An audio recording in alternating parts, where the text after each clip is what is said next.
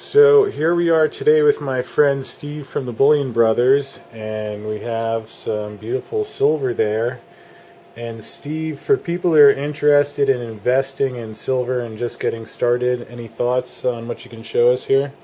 Absolutely. So when people are first starting off with silver, we like to point them in the two directions, either the Silver Eagles here or what we would call the generic silver, which we've got in the bargain bowl here.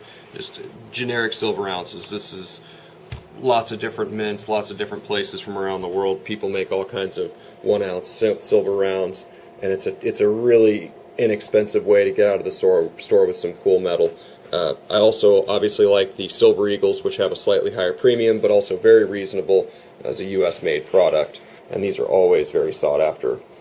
It's a pretty liquid market if you want to trade or barter with your coins at some point later on. Extremely liquid. If you were to, matter of fact, buy them and sell them to me in the exact same day, you wouldn't take much of a haircut. You'd be able to get most of your money right back out of the thing that you just bought. Cool.